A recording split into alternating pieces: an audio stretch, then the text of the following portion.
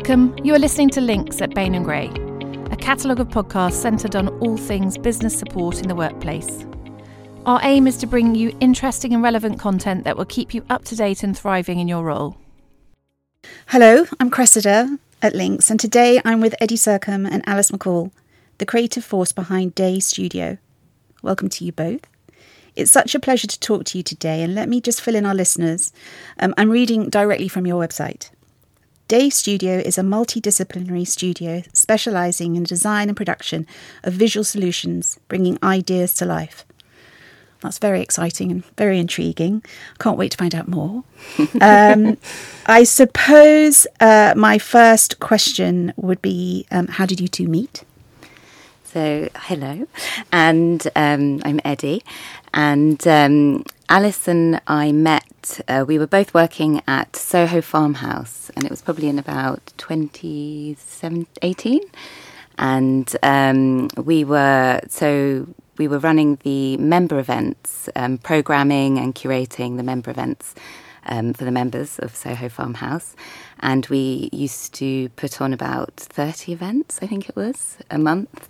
A month? Yeah. Wow, that's a lot. And it was a real mixture of events. And it was from small workshops to big parties like that's New Year's Eve, Guy Fawkes Night, to sort of more intimate dinners or that kind of thing. So Alice, at the time, you were running the Cookhouse. I'll let you say what the Cookhouse is, but... Well, the Cookhouse was the cooking school at Soho Farmhouse, and then as a part of that, we also did lots of big pop-up dinners with chefs, and Eddie and I often collaborated on events. So if there was a big event that required food, then we would Eddie maybe would source the music. So it's hugely diverse. I mean, every day would be something different. Something totally different. And often we would then end up styling, dressing, decorating the events ourselves, and particularly on the events that we collaborated on. So you were there for a while together, and then you had this idea that you were going to join forces and set up Dae Studio and work outside of Soho Farmhouse. Well, it was when we were there together, I'd say we became really good friends, and I actually left first, and Alice stayed on for a couple more years, and I went off and sort of started doing sort of immersive theatre and dining events, and sort of moving more into set dressing for film and television. And then we worked any sort of bigger projects. We ended up working together once Alice had left Soho. When we were both working at Soho Farmhouse, we had always fantasised about, wouldn't it be amazing if we could do this part of our jobs, as our job? Like, wouldn't that just be amazing? For ourselves. Yeah. And I suppose then when we were both out of full-time employment, both working freelance as creatives, and those sorts of projects started coming in, and the bigger the projects were, the more often we kind of worked together on those. So you obviously complement each other. Is there a skill set that you jointly have, that you mirror each other in a certain way, the way that you work? How do you complement each other? I think creatively we're very aligned. Like we've, experienced recently where we've had to have some other creative people kind of come in and work with us. We suddenly realise how much we are creatively aligned, and we have similar... we're in sync, and they have similar eyes and tastes. Unspoken. We just sort of know. We can sort of... but at the same time, I think we're both quite happy to be like, oh, I don't like that. Or, change that. I think something that Eddie and I also have in common is we're both real grafters. Like sometimes, I think when people say, working in events, and I think anyone who works in hospitality or events, and lots of other industries, I'm sure as well, I think often it sounds really glamorous, but often it is just picking heavy stuff up and moving it around and like loading vans up and in Eddie's case driving them. It's not glamorous, no. Yeah. So I think that sort of, like, we both work very hard. And so I think that's something we have in common. I think if one of us wasn't doing that, I think that probably wouldn't work. Yeah. I would say also that Alice is I'm a bit of a tech dinosaur. So Alice is the saviour when it comes to like design, computers, spreadsheets. I start sweating with a spreadsheet. But then equally, there is absolutely no way on earth you'd ever catch me driving a lorry, whereas Eddie would be so happy doing that. Hands on, Eddie. So I feel like the creative parts of the job, like we're actually quite similar and balanced in that way, but then all the other bits that come with running a business, we kind of complement each other. But it's also very, I remember you telling me that you had actually met or crossed paths years before with both your first jobs. I think they were your first jobs, or almost. Yeah, it was my first job in London. Yeah, it was one of my early jobs. We both used to work for Science, which was Damien Hirst's company, but not at the same time. Not at the same time. So I'd left and gone into costume in film and TV, and I think that's when Alice joined. And I think I'd sort of flitted back for a moment. I think I had to go and buy his Christmas presents and may have passed you in the corridors. I definitely knew of Eddie. Like, people used to talk about Eddie, and I remember it must have been 10 years later when Eddie I was already working at Soho House when Eddie joined, and I remember her being interviewed by our then boss, and she said, Eddie, this is Eddie's background, she worked she worked for Damien Hirst, and I was like, that must be Eddie, like that girl, the famous Eddie. Yeah. Great. In Oxfordshire, not even in London. So I'm really interested to know what your biggest installation has been, because I was looking at your website and it's so impressive. Those hanging flower decorations that you do that fill whole spaces. I mean, how long does that take? So we made a couple of those off-site, didn't we? That was for RHS. So that was the RHS Flower and Garden Festival, and we did the set dressing sort of for their different themed areas and between the gardens, that kind of thing. Right. So those big giant they were giant flower clouds, and they were for the festival stage. And the theme that year, I think, it was colour and water. So we thought we'd have these colourful clouds, so they were. It's beautiful. But that was a massive job for us. That was like physically a big job, as in we were making big stuff, but also we dressed the whole of Hampton Court Flower Show that year, and the subsequent years, actually. And I also saw, was it the Evening Standard or one of the newspapers had your amazing collars that you had made for the flower show. It was the front page of the Times. Yeah, that was, and actually that must really have been a real but we've arrived moment, wasn't it? It was, but it was really sad because our names weren't on the photograph, and actually that is a lesson to anyone, is to make sure that you if things are photographed or you're working with PR that you companies, that you get a credit. It's very important. Yeah, so because it actually became, it was like one of the best pictures on BBC's, the actual photograph. Best news pictures. Yeah. And we had a meeting a couple of weeks ago with somebody who said, I can't remember why we were talking about that, and she said, no way, you guys made those. I've just had a press pack through from the RHS and it's the front page of the press pack, and I can't believe you guys made those. Yeah, amazing. So what's your favourite medium to work with then? I really love the challenge of working with something new. I feel like we make such varied objects. How do you get your brief? Where does that come from? So the process can be really varied, but it mostly kind of works in one of two ways. Either the client comes to us and says, I would really like you to make me a man made out of moss. Can you do it? And then we find a way of doing that. Or, we work with other clients who are much sort of more open in their approach, and they say, this is our budget, this is our sort of rough theme.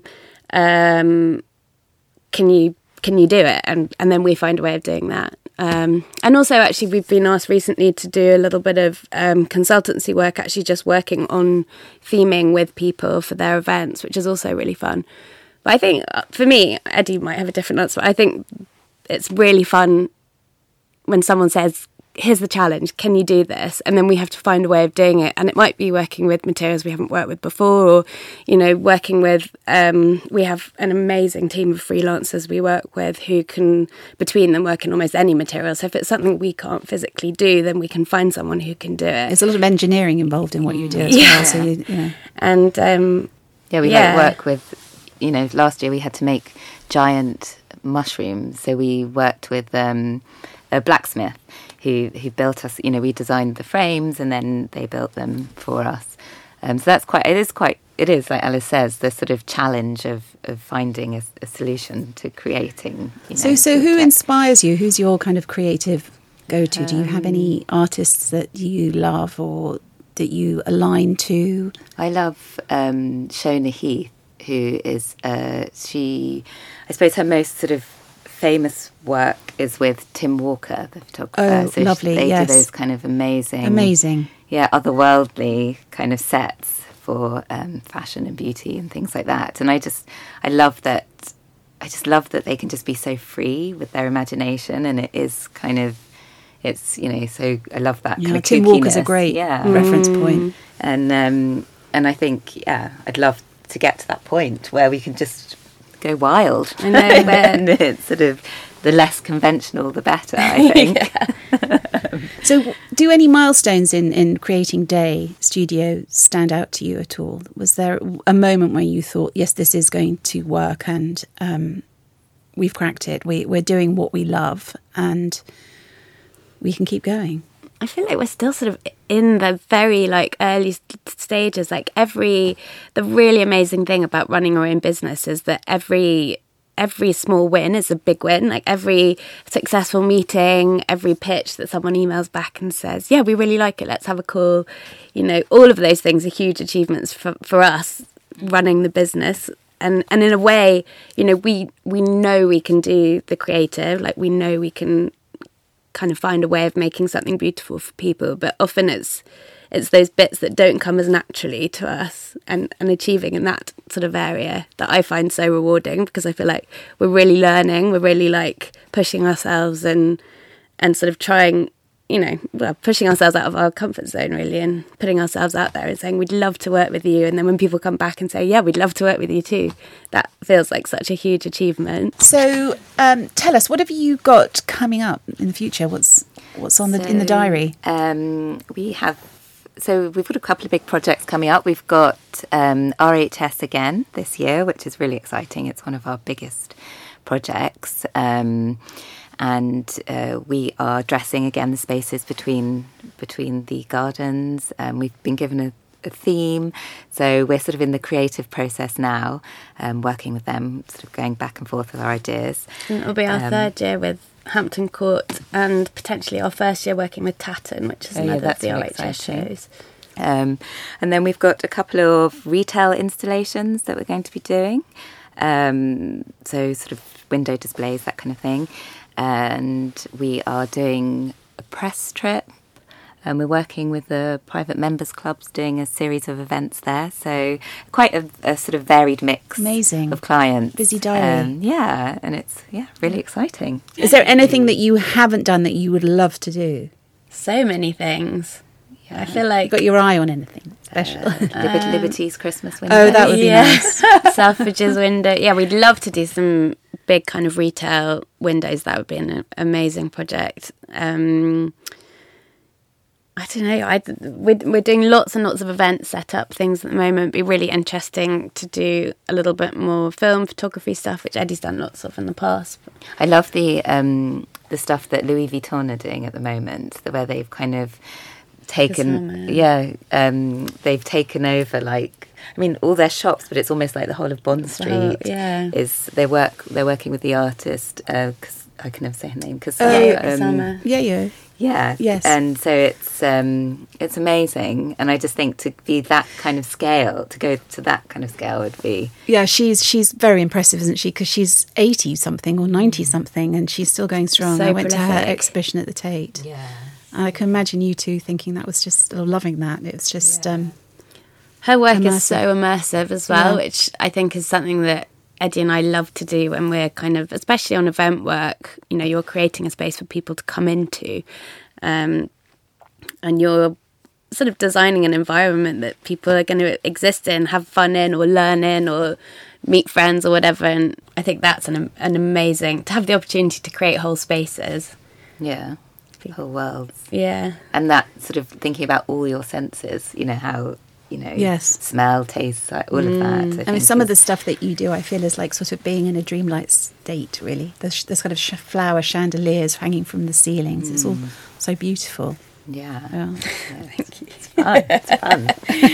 It's not really work. No. I actually, do you know, I saw a friend probably about 6 months ago, and he asked what I was up to work-wise, and I was sort of explaining to him what Eddie and I were doing, and I said, it's just so much fun, I just can't even believe it's a job. We've kind of invented a job. And he said, Alice, that's not a job.